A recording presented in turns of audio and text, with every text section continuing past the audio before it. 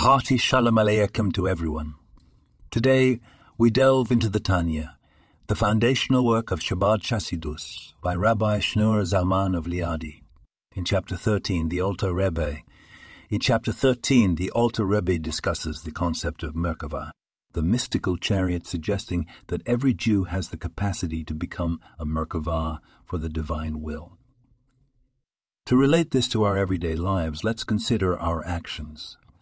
Each day we make decisions, perform actions, speak words, and harbor thoughts. The Rebbe teaches that we can transform these mundane actions into spiritual ones by aligning them with the divine will. Imagine if every word we spoke or every action we took was an expression of the divine will. This is not an unreachable ideal, but a capacity the Rebbe assures us each one of us possesses. This is the essence of serving GD with all our heart, soul, and might, transforming our mundane into the divine. In our everyday interactions, let's strive to become a Merkavah, a chariot for GD's will.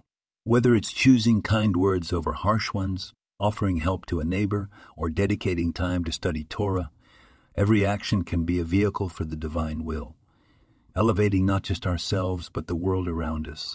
Next time you face a decision, remember this teaching. Ask yourself, how can this be a Merkavah moment? You'll find that when you align your actions with the divine will, you're not just living life, but elevating it. This podcast was produced and sponsored by Daniel Aronoff.